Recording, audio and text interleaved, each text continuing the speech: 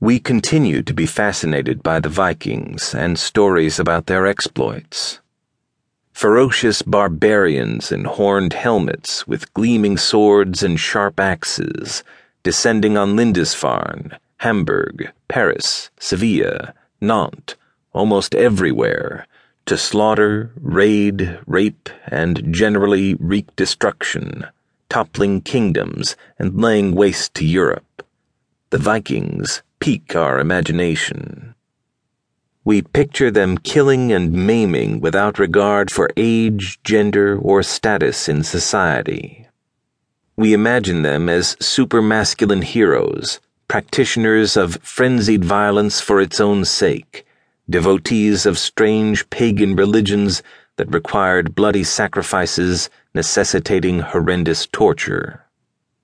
Just as we as a society continue to have a fraught and complex relationship to violence, we are both spellbound and repelled by the Vikings.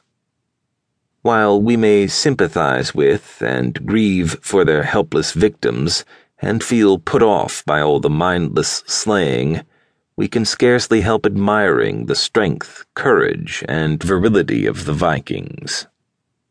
But the Vikings also represent a more unambiguously positive image. We like to think of them as youthful, courageous, and exciting adventurers devoted to travel and exploration. We think of the Vikings as accomplished and fearless discoverers who sailed across the Atlantic 500 years before Columbus. On the other side of Europe, they navigated the rivers of Russia and discovered overland trade routes to Central Asia and the Arab Caliphate, connecting with China via the Silk Road. The new trade routes helped them make fortunes as traders and merchants. Despite their propensity for violence, the reputation of the Vikings remains predominantly positive, and their image is constantly used in ever more inventive ways in metaphor and marketing. Viking-related trademarks promote herring, lutefisk, river cruises, computer games, kitchen interiors, power tools, and the NFL football team in Minnesota. A widely used computer communication standard borrows its name from a famous Viking king, while many musical bands, particularly those devoted to various shades of heavy metal, it appears, derive their name from Norse culture and lore.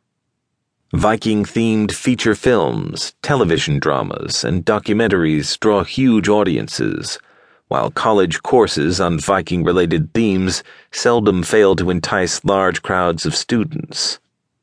Vikings sell and intrigue. They evoke an attractive blend of masculinity, strength, adventure, and northern heartiness.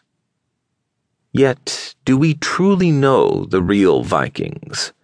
Do we genuinely recognize who they were, what they did, and what they stood for? The modern cultural imagination captures only aspects of the Vikings, and what we think we know is skewed, exaggerated, or simply misunderstood. Their iconic horned helmets, for starters, never existed, or at least not before the premiere of Wagner's Ring of the Nibelung in 1876. While we recycle myths, some of the most fascinating stories about the Vikings are seldom or never told.